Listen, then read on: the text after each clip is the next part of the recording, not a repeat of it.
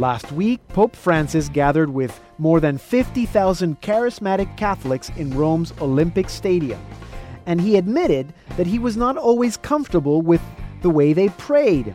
This is probably the case with most of you. I had my first Holy Spirit experience when I was 12 years old at a retreat. There were other young people praying and singing in tongues, others crying, some falling over. Not the most normal scene for a 12-year-old boy. But I don't remember it being weird. I remember it being one of the most beautiful scenes I have ever witnessed. And so, I've always had a good relationship with the Holy Spirit. But most of us don't. And we think that since we can't feel anything, that we haven't received the Holy Spirit. But if you've been baptized, you've received the Holy Spirit. If you've been to confession, you've received the Holy Spirit. In fact, if you've received any of the sacraments, including the Eucharist, you have received the Holy Spirit. Just because you don't feel anything doesn't mean you haven't received the Spirit. So here's my suggestion. Don't wait until you feel the Spirit. Act as if you had the Spirit. Act with wisdom and understanding. Act with courage and knowledge, with piety and fear of the Lord. Or better yet, act with love, joy, peace, kindness, goodness, faithfulness, gentleness, and self-control. Act as if you had the gifts and fruits of the Holy Spirit. And I bet that sooner than you can say Pentecost, you'll be feeling the Spirit. I'm Deacon Pedro, and this is the Salt and Light Hour.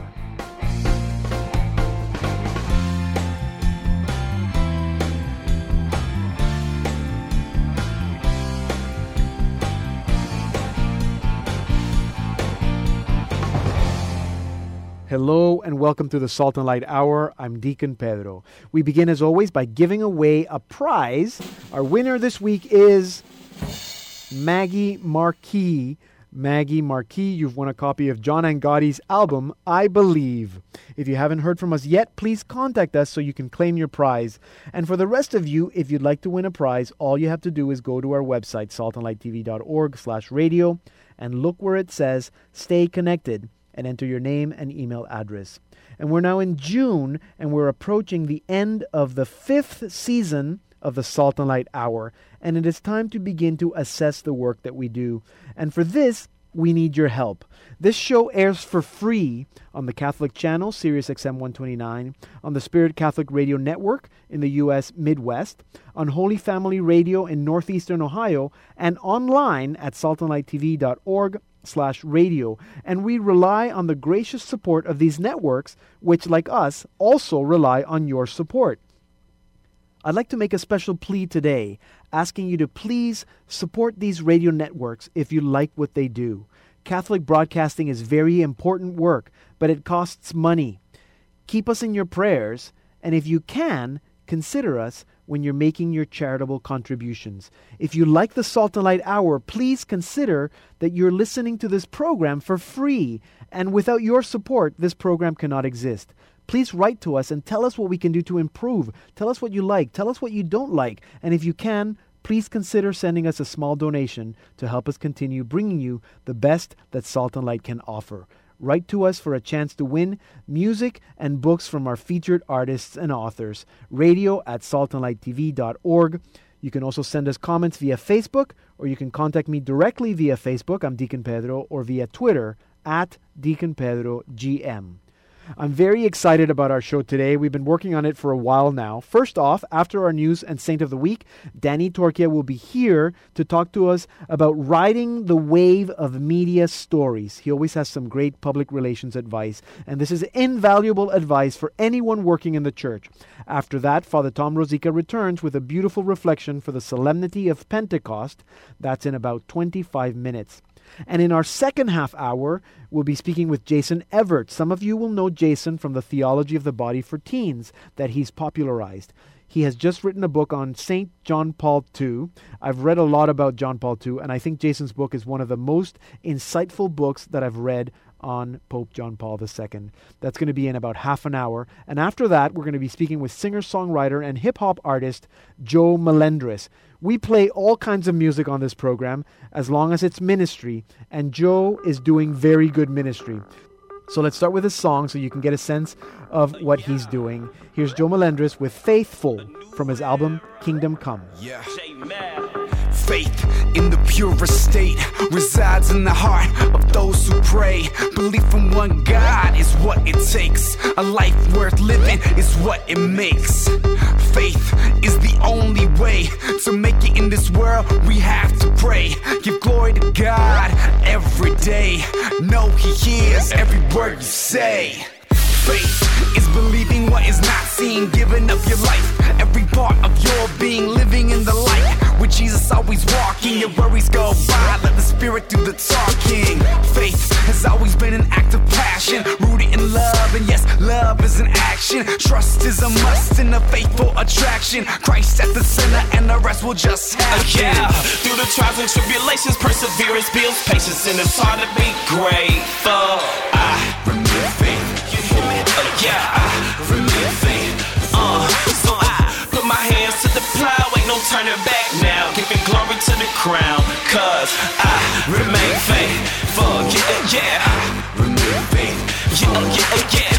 Faith is what I wanna be rich in. Living my life as a true witness. Welcome God's path, even if it's different. That was in the past, all I want is God vision. I know I'm called to shine bright and glow like a beacon of light. Let go of my fears and failure, instead accept His will and favor. God has foreseen great things, something much better than this world that is key. Let grace take over inside of me. Move my heart to accept and believe and never leave, but focus on the freedom, the kingdom, you and me. You and me, love has already come high and lifted up. The premier pioneer, faithful before us. Yeah, through the trials and tribulations, perseverance builds patience, and it's hard to be grateful. I Remove faith. Yeah, I Remain faithful. You hear me? You hear me?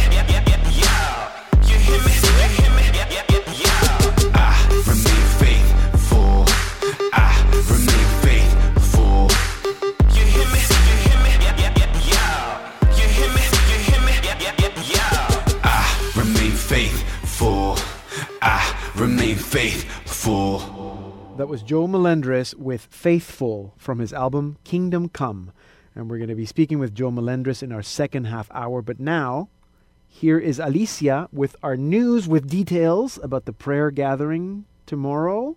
The Pentecost prayer gathering. Yes, but first, we should say that we are all very, very happy. The Canadian sister who was kidnapped in Cameroon Oh, yes. 2 months ago, yes, she was released. She Yes. and the 2 Italian priests who were kidnapped released, with her yeah. were released. They are doing well. They have told people that they were actually well treated by their captors. They were never without food or medication, and Good. they got through it because there were 3 of them together, and they were able to Praise pray together Good. through the whole thing. So Good. we're all very happy about that, as are the Notre Dame Sisters of Mhm. Montreal. Yes.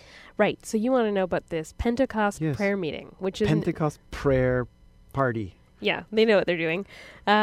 It's now being referred to by various sources as a prayer meeting and an invocation for peace and asking for forgiveness. Mm-hmm. So, very interesting. But the detail that caught our eye, that caught everyone's eye, is that Patriarch Bartholomew was invited to this. Really? Yes, the ecumenical patriarch Uh-huh. who Pope Francis met with in the Holy Land was invited, we're being told, during that Holy Land trip. He was also invited to participate. He Okay. accepted. He arrived in Rome today, and he's going to be celebrating the Divine Liturgy at an Orthodox church in Rome, and then joining the Pope, the Rabbi, and the Imam, and Shimon Peres and Mahmoud Abbas for this prayer meeting. So this is amazing. This is like, Pentecost. Wow. the Spirit is descending. Yes. And of course, everyone at the Vatican is still telling us, just calm down. You know, this is a prayer meeting. It's not being televised, is it? No. No. Although we do I'm it. sure we'll hear. I'm sure all we'll about hear it. and we'll get photos. Yes. But just remember, it is a prayer meeting. It's not a negotiation. It's not an international Mhm. summit. Don't expect, everything to change when they Yes. walk out of that room. It's a prayer meeting. It's the first step in a dialogue maybe process. encouraging everyone who's listening to join in prayer. Yes, tomorrow. and many organizations are doing that. Yes. Many organizations are asking their members to join in prayer as Shimon Peres and Mahmoud Abbas meet, join in prayer, support them in prayer. Yes. Okay, other things at the Vatican, less prayer-related, more financial-related. Oh, good. The Secretariat for the Economy was created not too long ago by Pope Francis. He put Cardinal Pell as the head of that secretariat. And we have learned this week that Cardinal Pell called on someone he knows and trusts very well to be the project manager, to head up the project management division. And I think you know him as well, Danny Casey. Oh, really? Yes. Yes, World Youth Day. So for those who don't know, Danny Casey, was the, I believe, chief operating officer of World Youth Day. World Youth Day 2008. 2008. He is the business manager Really? for the Archdiocese Good. of Sydney, and he is now going to be the project manager for the Vatican's Secretariat of the Economy. So this revolution that's happening in the Vatican finances is being done in English. It's carrying out in English. One columnist pointed out that's significant because there's a lot of words that we use in English, like accountability, that don't exist in Italian. And if the word doesn't exist, the concept isn't there. Exist either. Yeah, good. So that's significant. And then this one, I think you're gonna want to weigh in on this one, Pedro. The Bishop of Regensburg, Germany, was taking part in a big Catholic gathering that happens annually, and as part of one of his talks, he focused on the word laity, the term laity. Laity. And he said, we really should stop using that word. Okay. Because it doesn't quite get across the concept of the laity that Vatican II defined for us. So he proposed that instead of referring to people in the church as lay people, laity, we should refer to them as Christians in the world. Okay. And there was a long, he spoke about the priesthood, the ministerial priesthood, the priesthood of the baptized. Yes. So if we all share in that baptism, you can't make distinctions that some people are just kind of ordinary Christians and other people are higher ranking Christians. So we should be Christians in the world. Yeah, a lot of people had the same reaction you did. Don't we have other things to worry about? Maybe not. Maybe. And it might be one of those concepts that's really a stumbling block for German Christians. Could be. So the Bishop of Regensburg has also asked the faithful to send him suggestions as to what a suitable word could be. So if you speak German, if you're a bilingual English-German speaker and you can think of a term that works in German, that better send it radio@saltandlighttv.org. And we'll send it to the Bishop of Regensburg. How to not say laity in German. Yes, that's our homework for the week. That's it. Thank you, Alicia. Thank you very much. Important, interesting stories, all of them. Thank you very much. Alicia Ambrosio is our Salt and Light Hour news producer. You can watch Alicia on Vatican Connections every Friday at 8 p.m. on Salt and Light TV and also on demand at saltandlighttv.org. You can also follow her on Twitter at VatiConnections. Hi, I'm Steve Angrisano, and you're listening to the Salt and Light Hour with my friend Deacon Pedro. I'm Deacon Pedro. Our website is saltandlighttv.org/radio, and our Facebook page is facebook.com/slradio1. And now it's time for Saint of the Week with Andrew Santos. Another week, Deacon Pedro. Andrew, a new month. Back. A new month, June. A new month. Can yes. you believe it? Summer. Okay, all the winter blues are gone. So we have a summer saint. Yes, we. Maybe yeah, not. if you want to call it a summer saint. I was actually earlier this week on a pilgrimage with grade 8 students from here in Unionville, and we were in Montreal. Oh, okay. Oh, yeah, Montreal is one of my favorite cities. Montreal Saint. America. So much history, and then you look at the beautiful oratory up on St. Joseph's Boulevard. It's just exceptional. Yes. So I thought that we would look at God's doorkeeper. Yes. Last week we looked at the life of St. Gianna Molla, who, interestingly enough, Salt and Light did a documentary on. Yes. And now we're going to look at another saint that Salt and Light Television has done a documentary on, one of our finest. St. Andre. God's doorkeeper, St. Andre Bessette. Yes. Tell us. Okay. And another connection. We have a Catholic high school here in Markham named Brother Andre. Yes. Saint Brother Andre. I think that's what it's called. They changed the name. Yeah, they changed the name. They put a saint in front of the brother. They decided to keep the brother. Of course. So, okay, here we go. Saint Andre. Who is he? What did he do? Brother Andre expressed a saint's faith, and he had a lifelong devotion to St. Joseph. We know that by looking at his life story. Sickness and weakness has been with Andre ever since he was born. We know that he was the 8th of 12 children born to a French-Canadian couple near Montreal. Adopted at the age of 12, when both parents had died, he became a farmhand. And he had the chance to work in many, many trades. He was a shoemaker. We know that he was a blacksmith. He was a baker, and he failed at all of those trades. He was a factory worker in the United States during the boom times of the Civil War. And at the age of 25, he applied for entrance into the Congregation of the Holy Cross. That was the religious order that he ended up belonging to. So after a year's novitiate, he was not admitted because of his weak health. But he was finally received at the urging of a bishop. He was finally received into the community, and he was given the humble job of the doorkeeper at Notre Dame College in Montreal. And he was given other duties like sacristan, doing the laundry, and he was a messenger. In his little room near the door, he spent much of the night on his knees. And on his windowsill, which faced Mount Royal, if you go to Montreal, you know it's very famous for the mountain, was a small statue of St. Joseph, to whom he had been devoted since he was a small child. When many people asked about it, he said, well, you know, someday St. Joseph is going to be honored in a very special way on Mount Royal. How did he know? Yes. When he heard someone was ill, he visited them to bring them cheer, comfort. He prayed with that sick person. He would rub the sick person lightly with oil taken from a lamp burning in the college chapel. And, you know, just like Jesus' mission when he was here on earth, word of the healing powers began to spread.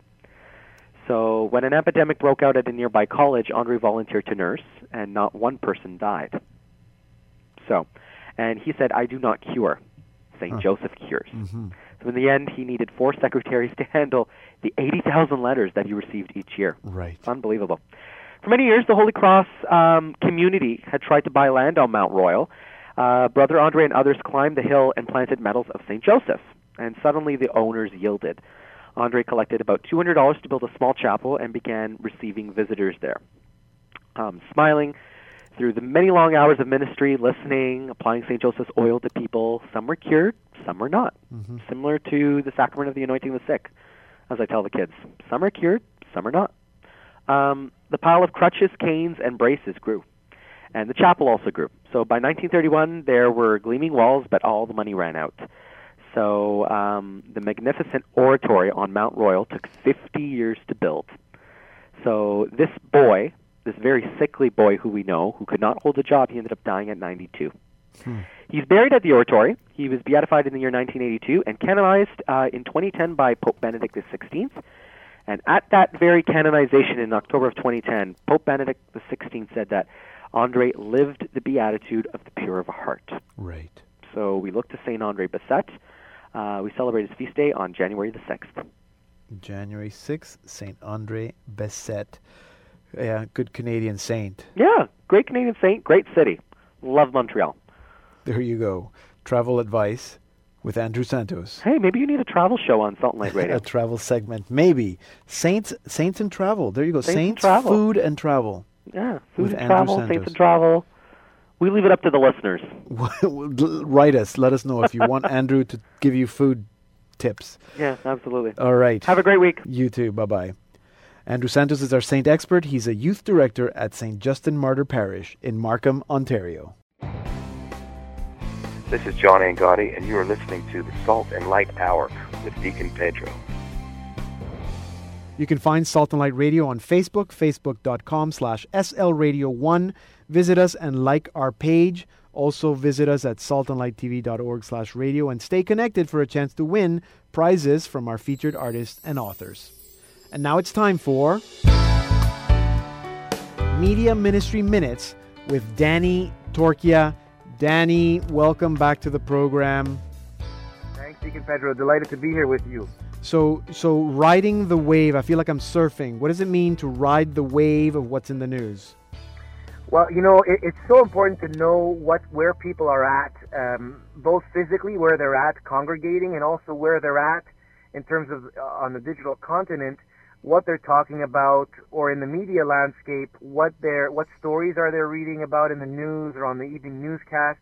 And so it's so important for a church group or a faith-based organization to follow the news in the community, what people are writing about, and also, what are people doing? If is Father's Day coming up, then maybe they should think about the intersection of fatherhood and faith, or if people are following a big sporting event, whether it's a Super Bowl or a World Cup.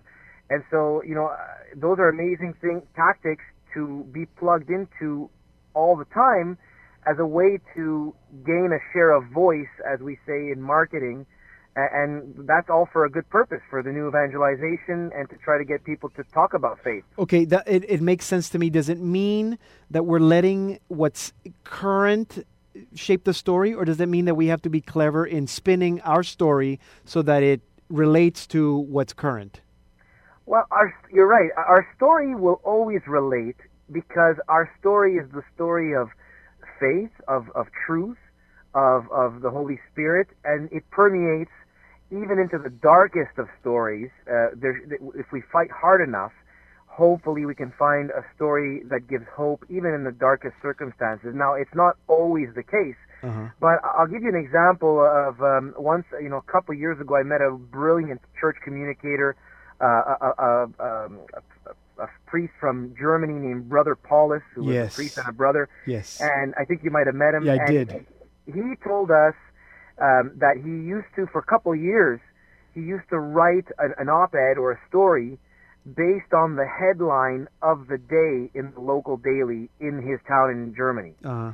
So he would look at the daily news and pick a headline from the tabloid paper or the daily, I do not know, but then use that as a way to get into a homily or an article of faith, and that's pretty brilliant. And he gained a lot of visibility and awareness to the point where people said, "Hey, are you that priest that does this?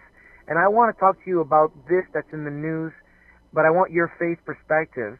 And so the answer is we need to, we should find ways to weave our story when it's appropriate. So we can't make things up. But we should be always open. And how are you open? By listening to people, either your parishioners or your donors or the people you're servicing. And that is a good thing to build as a general, good thing to do overall. Yeah. Now, No, I was going to say it sounds like it's meeting people where they're at. The people are paying attention to, in Ontario right now. There's an election coming up. FIFA World Cup is coming up. Those are things that people are watching, and we can completely ignore that and not pay attention to what's in the news and do our own thing, or we can try to ride the wave. That's what you're talking about, right? Yeah, I'd love to give you an example. That in Toronto, where I live, there's a visiting priest from Egypt, and he's developed a whole curriculum and conferences based on atheism, simply because atheism is growing very fast in Egypt, his home country. So, rather than avoid the topic, he's embracing it strictly to understand what the youth of Egypt are living and what they're thinking. So I think it's very important to use media. We PR people or people who are listening to this program who are involved in a ministry, we should be aware that we got to listen to the stakeholders, the constituents, and say, why are you feeling this way, or why is this popular to you, or why are you following the story of Miley Cyrus or anyone else? What is it that you're interested in? Yeah. And you'll see maybe there's the Holy Spirit guiding us to figure out a way to make the bridge, because at the end of the day, PR people are bridges between different groups. So here we're bridging faith with culture. Right, and that means that if the media person calls you because they want to talk about why the Pope wants us to have children and not pets, and we don't think that's a story, we should still engage. Well, you're right. Once we know what's in the news or what people are talking about, it forces us to prepare. In other words, think about the bridging that we can do, the angles, but also to say, if we're really good, we can anticipate needs, and we can call up the local newspaper and say, hey, if you're going to cover the story of FIFA, if you're tired of the sports angles and who scores the best goal, and you want to dig deeper in a new angle, well, we've got a couple of people here at our parish who have links to the Brazilian players or whatever, and you can kind of anticipate stories that might be in the news, and you'll see that editors, even if they have a bias against the faith, Yeah. If you're nifty enough, they'll say, you know what, that's a fresh angle. Yeah. And let me hear you more, and they might assign it to a journalist. Okay. Thank you for this. Riding the wave of what's in the news. Thank you, Danny, for your insights today. My pleasure. Danny Torchia is our public relations expert. He's the managing director of Torchia Communications. You can follow him on Twitter at Dan Torchia. Hi, I'm Michael James Meddy, and you're listening to the Salt and Light Hour with Deacon Pedro.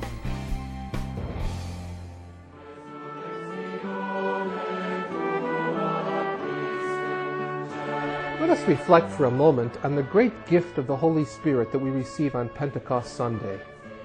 As we celebrate the outpouring of Christ's Spirit upon each of us, we discover that the Holy Spirit makes the Christian experience truly Catholic and universal, open to all human experience. The whole of the New Testament can be understood precisely as the emergence of the Catholic, the universal in Christian life. Christianity, had it not moved from where it was particular and small, would have just been a small modification of the Jewish experience, a subset of Jewish piety that was still focused in and around Jerusalem and the restoration of a literal kingdom of Israel. The first two generations of Christians discovered that Christianity couldn't be just that. Because they had received the Holy Spirit, which is the universal principle, the Holy Spirit opened their eyes to the universal import of the Christian truth, and it does so through their encountering non-Jews who received the Holy Spirit just as we have. To be Catholic is to be universal and open to the world, not only to Canada or North America or a certain familiar part of the world or segment of society, but it must be open to all, open to every single person. The mind of Christ is not intended to be a selective mentality for a few, but the perspective from which the whole world will be renewed and redeemed. An insight like this, the universal scope of salvation, did not, however, come easily and without much straining. The Holy Spirit is always universal, always thinking beyond our boundaries, the horizons of our imaginations. We become an evangelizing, Spirit-filled church when we allow the Spirit to fill us with holiness, joy, and peace. When we are caught up in the Spirit, when the Spirit dwells within us, the Spirit gives us creativity and imagination. Empowered by the Spirit, the Christian community can dare to dream dreams, to hope great things, to see visions, and to witness in word and deed to the power of the Spirit, whose fruits are seen by the traces of justice in the world. We are not the principal evangelizers. It is the Holy Spirit who is the greatest evangelizer, who needs transparent instruments, who have emptied themselves of their agendas and opened themselves to God's work. The Holy Spirit makes us transcend all of those tribal and narcissistic impulses of our times for the sake of enfolding every human person into the reality of Christ. What is the deepest and surest assurance and intimation that the Spirit is present in this in-between time of the first fruits, inspiring hope of a harvest yet to come? It is joy. If there is joy present, you can bet that the Holy Spirit has something to do with this deep and authentic joy. St. Augustine, who was the most musically passionate of the fathers of the Church, memorably evokes the experience of joy in the presence of the Spirit with these words. He says, "Whenever people must labor hard, they begin with songs whose words express their joy. But when joy brims over and words are not enough, they abandon even this coherence and give themselves to the sheer sound of singing." What is this jubilation? What is this exultant song? It is the melody that means our hearts are bursting with feelings that cannot express themselves. And to whom does this jubilation most surely belong? Truly to God, who is unutterable. If words will not come and may not remain silent, what else can they do but let the melody soar?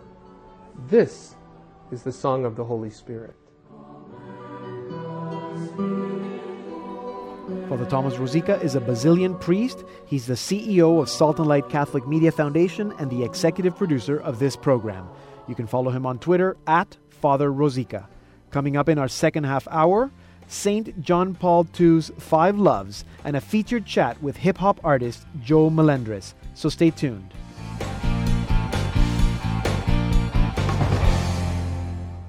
Welcome to the Salt and Light Hour Part 2. I'm Deacon Pedro.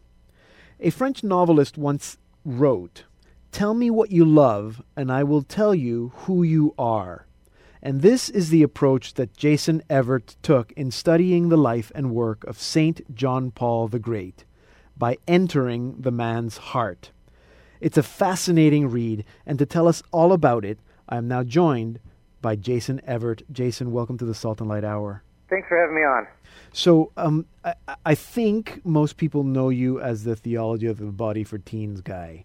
So, not the John Paul II expert. Did you become interested in Pope John Paul through Theology of the Body, or how did that happen? Well, I was somewhat spoiled in that I got to see him more than 20 times over the course of my life. And in many of my travels, I met many priests and bishops and cardinals who were very close friends to him. And because of my love for John Paul II, I would always pump these people for information. Well, tell me about this. What is he like about that? And they would divulge these stories to me that I had never seen in print before.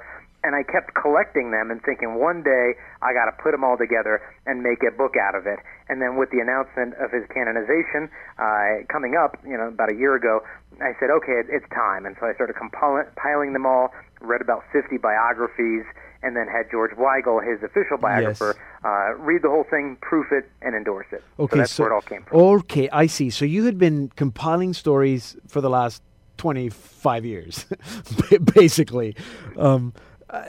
Did your idea of what the book was going to be change since John Paul died?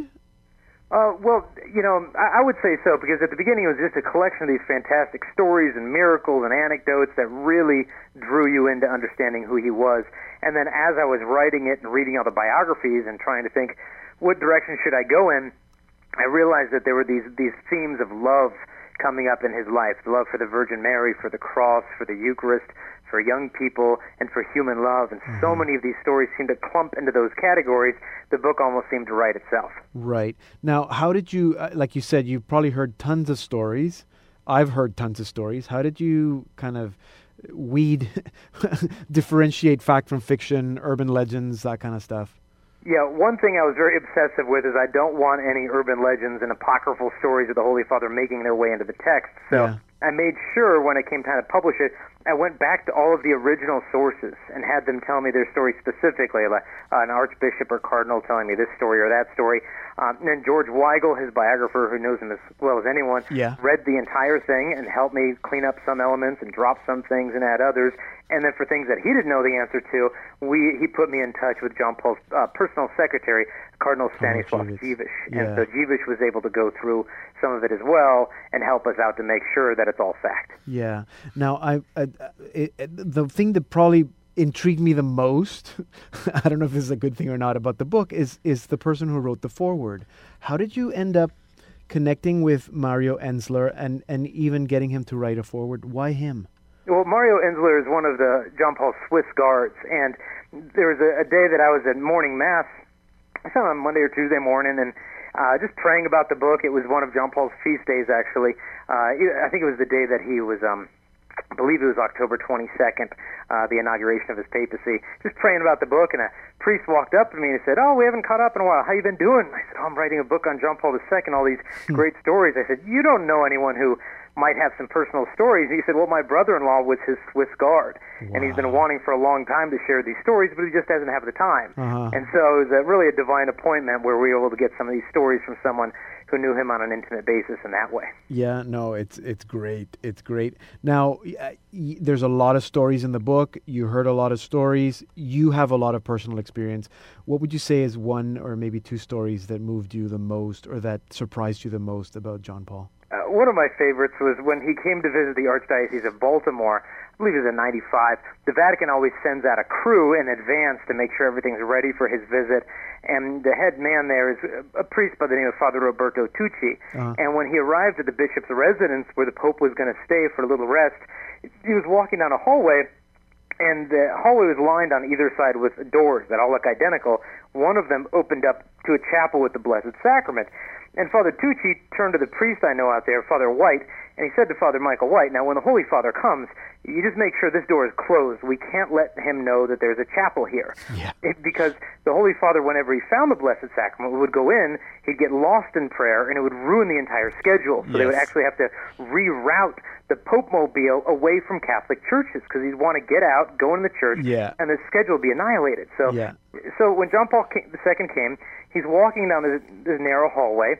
All the doors look identical, and he passes the closed door of the chapel, and he just stops, and he turns around, he looks at the door, and then he looked over at Father Tucci, and he shook his finger and he wagged his head at him. And then he turned around and went right into that room to pray. And Father Michael White, he said there's no way on earth he could have known. He's never been here before, and all the doors looked the same, but he sensed our Lord's presence. And then he did it again the very next day at a different venue, that he could sense the presence of our Lord. Yeah. A lot of the stories that you tell, and I'm sure that, stories that I've heard, and I'm sure stories that you've heard but didn't tell, really show John Paul as a mystic, that there was an otherworldly divine connection that he had. Can you tell us a bit about that? Yeah, I think he is going to go down in church history as one of the great mystics of the church, but as with all saints, things of this depth take a while to come to the surface. They had asked him, has the Virgin Mary ever appeared to you? Yeah. And he said, no. They said, has the Virgin Mary ever spoken to you? And he said, well, yes.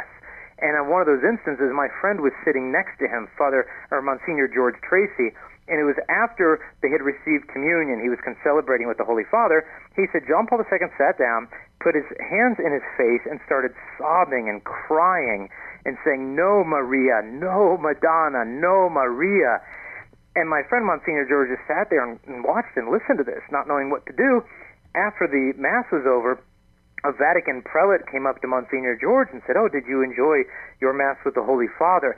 And he said, "I did," but he said after communion, the Holy Father was very shaken up, and he said it seemed like he was speaking to the Virgin Mary. And the Vatican prelate said, "Well, we know he does that all the time, and she's the only one he listens to around here." Yes. That his prayer life was quite deep, and this is why Cardinal Ratzinger, then Benedict XVI, said, if you really want to get to know John Paul II, it's not by reading his books, or studying his speeches. It's by celebrating Mass with him and by letting yourself be drawn into the intense silence of his prayer. Yes, amazing. And I think, we talk about he's a saint, and we talk about Saint John Paul the Great. As you said, he wasn't sainted because of theology of the body or because of encyclicals or speeches or tearing down, bringing down communism.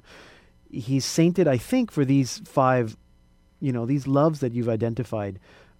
Because I think that's where the witness is for us, that we too can have a love for the Virgin Mary, for the cross, for the Blessed Sacrament, for human love and young people. Those are the 5. Can you maybe tell us a little bit about how those 5 can be examples for all of us in terms of our journey towards holiness?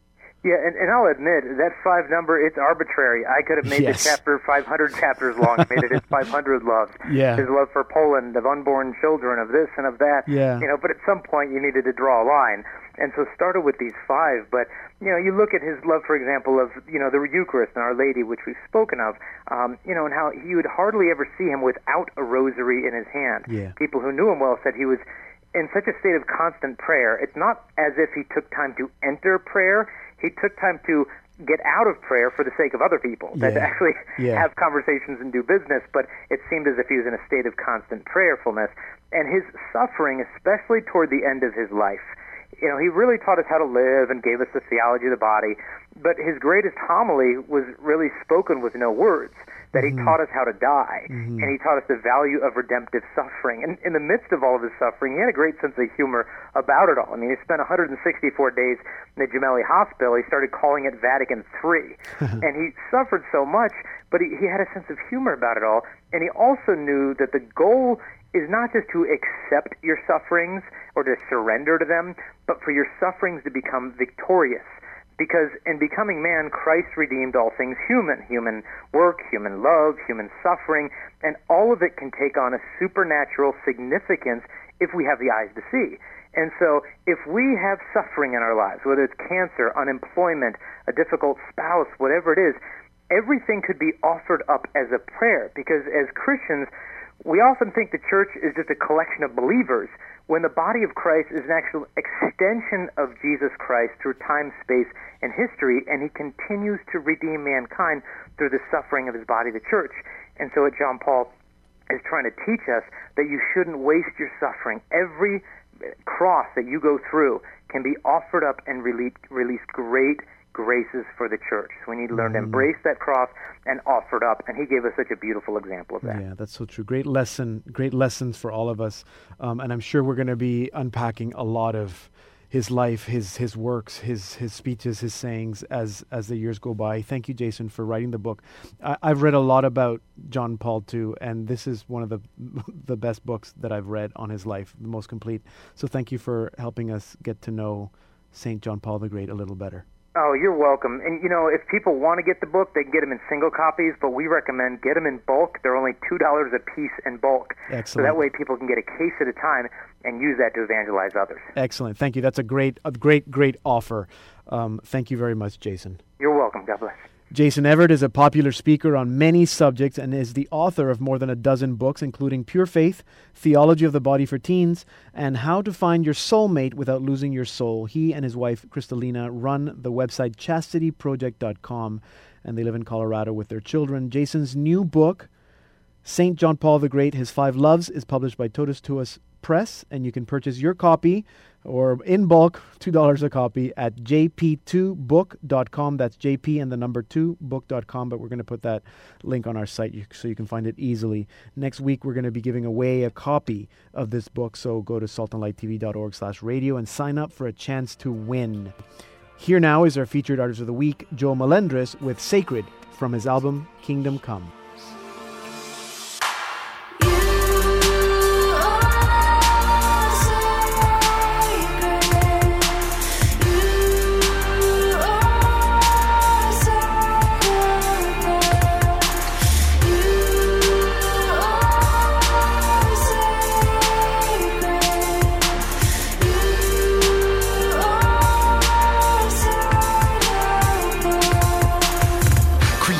Sacred, made for greatness, and said you give up and give in to all the fakeness.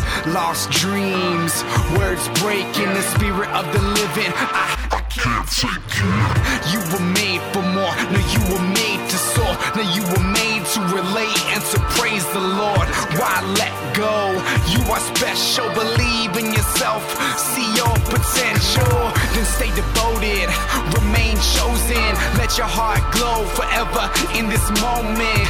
You know he's been there. You know he's been where dignity and honor is gone. It's so unfair, but I do care. And God's right here.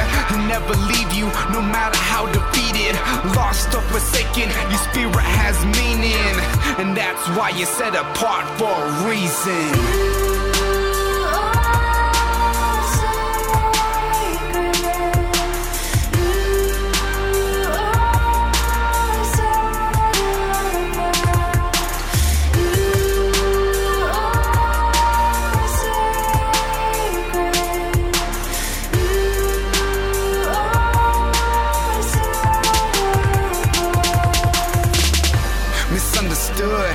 Not feeling good. There's so much doubt.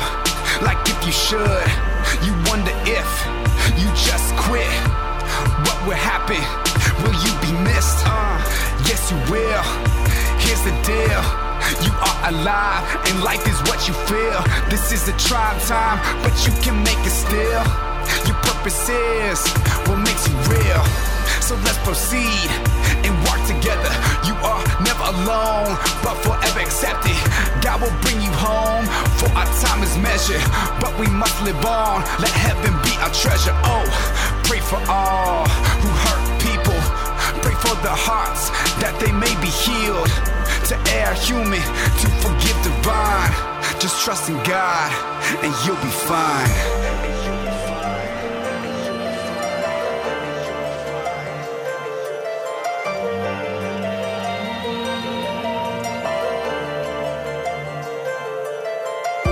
So different, but who is it? Normal is a word, not a state of existence. What's missing? Your mission, brought into this world to love and love living. Don't give in, you're better than that. It'll only increase the pain and never subtract. Get hate off the brain, there's no time for that. Instead, develop a plan to rejoice and be glad.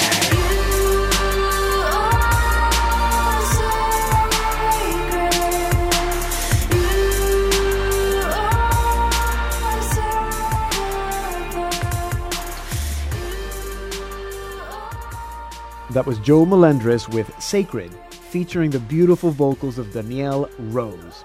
Now, if you go by what you just heard or by seeing photos of him, Joe Melendres appears to be like any other hip-hop artist, whether Christian or not. But if you take a closer look, you'll see something else. Joe has a degree in religious studies and works as a pastoral retreat minister at a high school. When he's not running retreats, Joe is making music, and Joe's music has been heard all over, including Uganda, Rome, Australia, Brazil, and Spain for World Youth Day 2011. His third and latest album, which we've been listening to, is titled Kingdom Come. And to tell us more about that album and about the great work that he's doing, I am now joined all the way from California by Joe Melendres. Joe, welcome to the Salt and Light Hour. Hey, how's it going? It's going Happy good. Summer. Thank you. Well, it's almost summer here in Canada. Oh, okay. No, it's good. You guys have summer in California all the time. Yeah, it's already getting hot here. Is it? Now, you grew up Catholic, right? Yes, sir. But when you were a teenager, you went to an Acts retreat. Our listeners, we've talked about Acts, Adoration, Community, Theology, and Service. In fact, we spoke about it. I don't know if you know Ben Apolinar from Houston. Okay. He told us about it Okay. just recently. So you went to an Acts retreat. Tell us what happened. Yeah, well, the Acts retreat, it was actually the first teen Acts retreat in San Antonio. And because most Acts is more geared towards adults. So a senior in high school invited me to go on it. I was going to an all-boys Catholic high school, and, I was into more performing.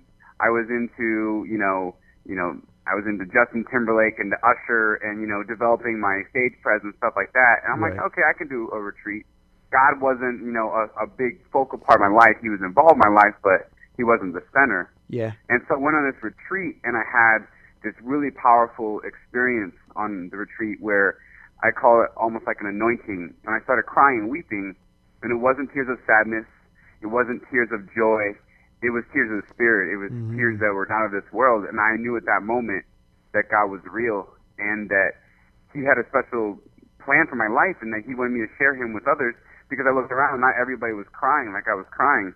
Yeah. And so it's like the Spirit touched me in a special way. So it was I say it's as if he activated my spirit and my soul at that moment. And I came alive. So right. That was a big moment for me. I was 15 years old. You were 15 years old. Now, you said you were already doing music. You were already performing. Mm-hmm. Were you? Yeah.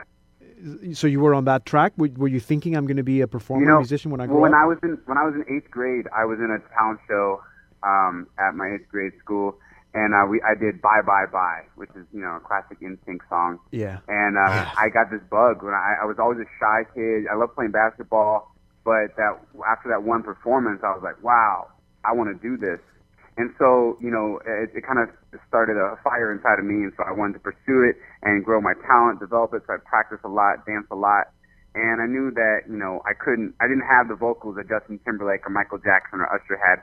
So I had to find a new way of expressing it. Well, then when God touched my life, I'm like, wow, well, I don't want to leave this behind. Why don't I mesh them together? Why don't I use my hunger for performing and sharing God with other people? So it's like mixing both.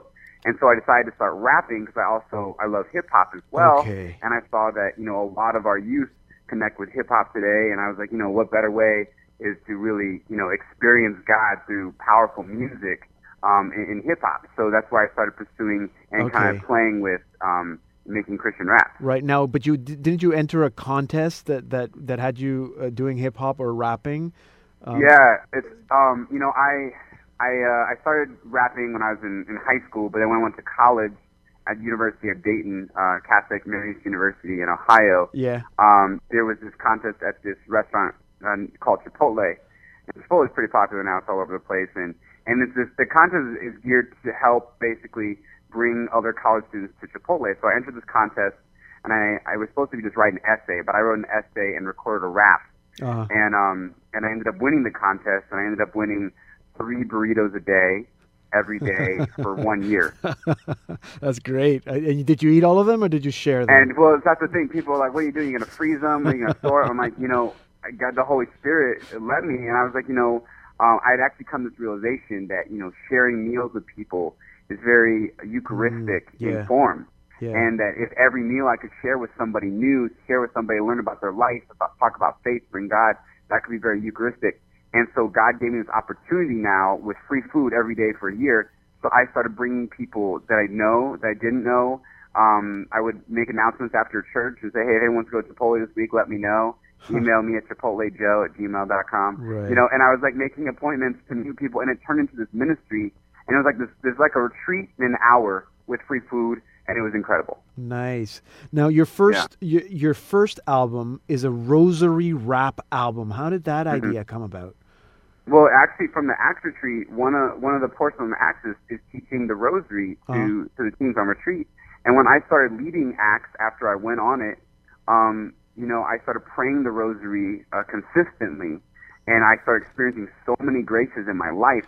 And I'm like, people have got to experience this, especially young people. And so they said, my director said, hey, Joe, you pray the rosary, right? I said, yeah. He said, well, can you do something creative to share the rosary with people? I'm like, yeah, what do you think about like a rosary rap? She's like, I like it. Go for it. Nice. I'm like, okay.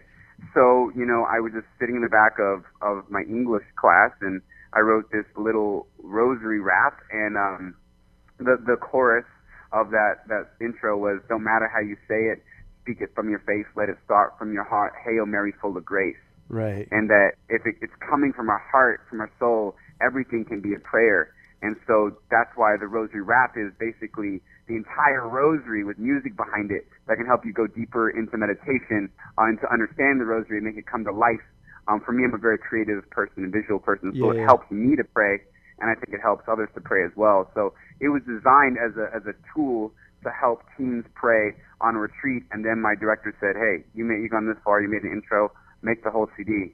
Nice. And that was a scary moment for me, but 6 years later, I launched the official album. Good. You now run what you call Joe Melendres Ministries. So, what is your focus? What do you do? Well, the tagline for Joe Melendres Ministries is building a generation of believers. So our goal in Joe Melendres Ministries is to evangelize, constantly use innovative ways to make disciples of all nations. And specifically what we've been focusing on right now is through music, through the CDs I've been putting out, through the inspirational concert experiences. I travel to a lot of different schools, churches, parishes, do youth rallies, and really try to inspire all people, but especially young people, and try to fan that flame and let the Holy Spirit just move inside their lives. So that's one method. Another thing is really important to me because I was kind of changed by was a retreat. So retreat experiences are super important. Yesterday, I just did an 8th grade retreat at a parish in Los Angeles, and it's just like, to me, to build those relationships, to let the experience go beyond just an hour in a concert, super powerful. So that's why I love doing that. And then the third aspect is faith-based apparel, because I always say, everyone's got to put clothes on. Why not clothe yourself with God? Why not clothe yourself with Spirit and promote your faith and represent what you believe? So I created a clothing line called God Swag Apparel, so people can wear their faith. Good. That's so cool. Now, you're busy. I'm just going to rhyme off some dates here in case people are in the area. June 22nd and 27th in Simi Valley, California. June 28th in Amarillo, Texas. July 11th, 13th, you're in Spain at the Multifestival David. July 17th, you're back in LA. August 8th and 9th in Hawaii. Do you need a deacon to go with you to Hawaii? Yeah, I mean, if you want to come, yes, that'd be great. And then you're back in California. People can get all those dates, all your tour dates at your website. I don't want to let you go until you give us the new album that we've been listening to, Kingdom Come. There's a meaning to that title for you.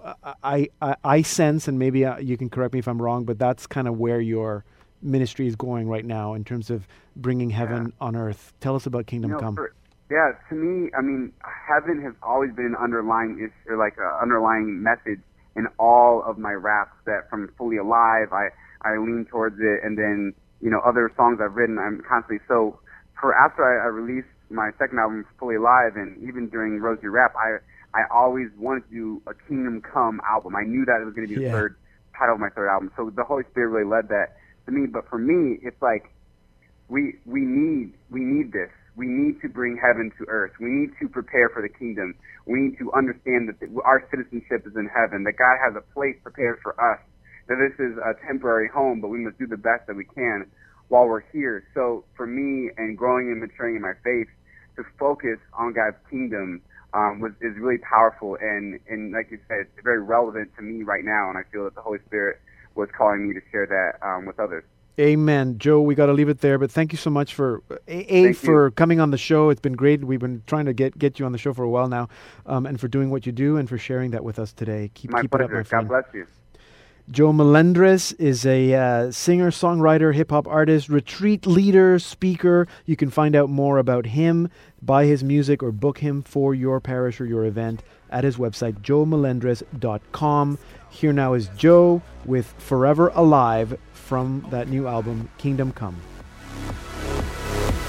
You are alive. God is alive. He is forever alive. God is alive. He is forever alive. Alive and right on time, both human and divine. His love for us is why he lived, he died. Now that he's come and gone, his love is on and on. We are forever strong. We're listening to Forever Alive by Joe Melendres from his album Kingdom Come. And that will bring us to the end of our program this week. Next week, we're giving away a copy of Joe Melendres' Kingdom Come, and also a copy of Jason Everett's book, St. John Paul the Great, His Five Loves. So go to saltandlighttv.org/radio and sign up for a chance to win. If you missed any part of this program, you can stream or podcast all our Salt and Light Hour programs at that same webpage, saltandlighttv.org/radio. That's also where we post links to our artists or guests. This show would not be possible without the support of our featured artists and all our guests. So go check them out and support their work. Also, remember our partner radio stations, the Catholic Channel, Sirius XM 129, the Spirit Catholic Radio Network, and Holy Family Radio when you're making your donations. And remember us too, this show is completely free thanks to donations. So please contact us to learn how you can help keep the Salt and Light Hour on the air. Our email is radio@saltandlighttv.org. We're also on Facebook, facebook.com/slradio1. And while you're there, you can also look for me on Facebook, Deacon Pedro. I'm also on Twitter, @DeaconPedroGM. Every comment or message that we get will get you entered in our weekly draw for a chance to win great prizes from our featured artists and authors. Thank you for listening. I'm Deacon Pedro, and this has been the Salt and Light Hour.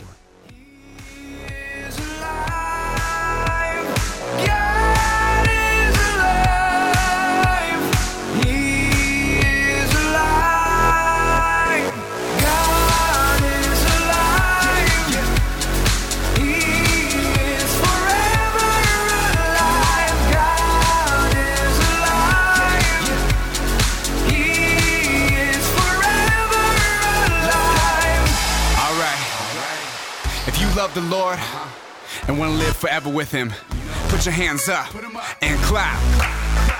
Come on, a little louder.